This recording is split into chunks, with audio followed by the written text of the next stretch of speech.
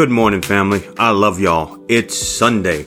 I hope y'all go to church and receive a word from God that changes your life.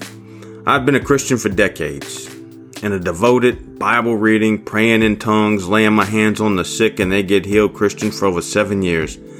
And I'm getting an understanding of who I am, and it's overwhelming. Jesus lives in me. Not like a house guest or living in a hotel for a couple of days.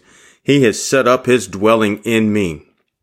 He is trying to get rid of the junk that is cluttering my life. But like a yard sale, I keep bringing junk back in the house, not allowing it to be sold. Meditate on that.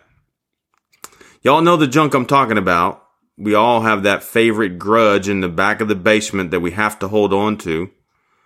We have that framed in mahogany wood habit that we want to pass down to our great grandkids, whether we realize it or not. That's what's happening. You know what I'm talking about. Just the thought that you would have to stop drinking wine, whiskey, or beer. Oh, I hear you. Well, you know, Jesus turned water into wine. I agree, he did. I drink wine occasionally. But what if Jesus asked you to give it up? Would you? Think about that. That smoking or vaping habit, can you give it up? Looking at pornography, can you give it up?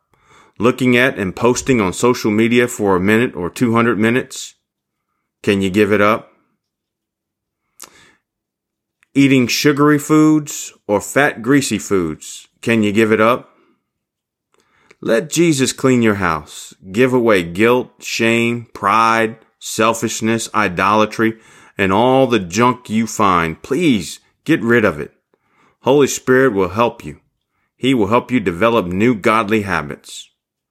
But we have this treasure in earthen vessels, that the excellence of the power may be of God and not of us.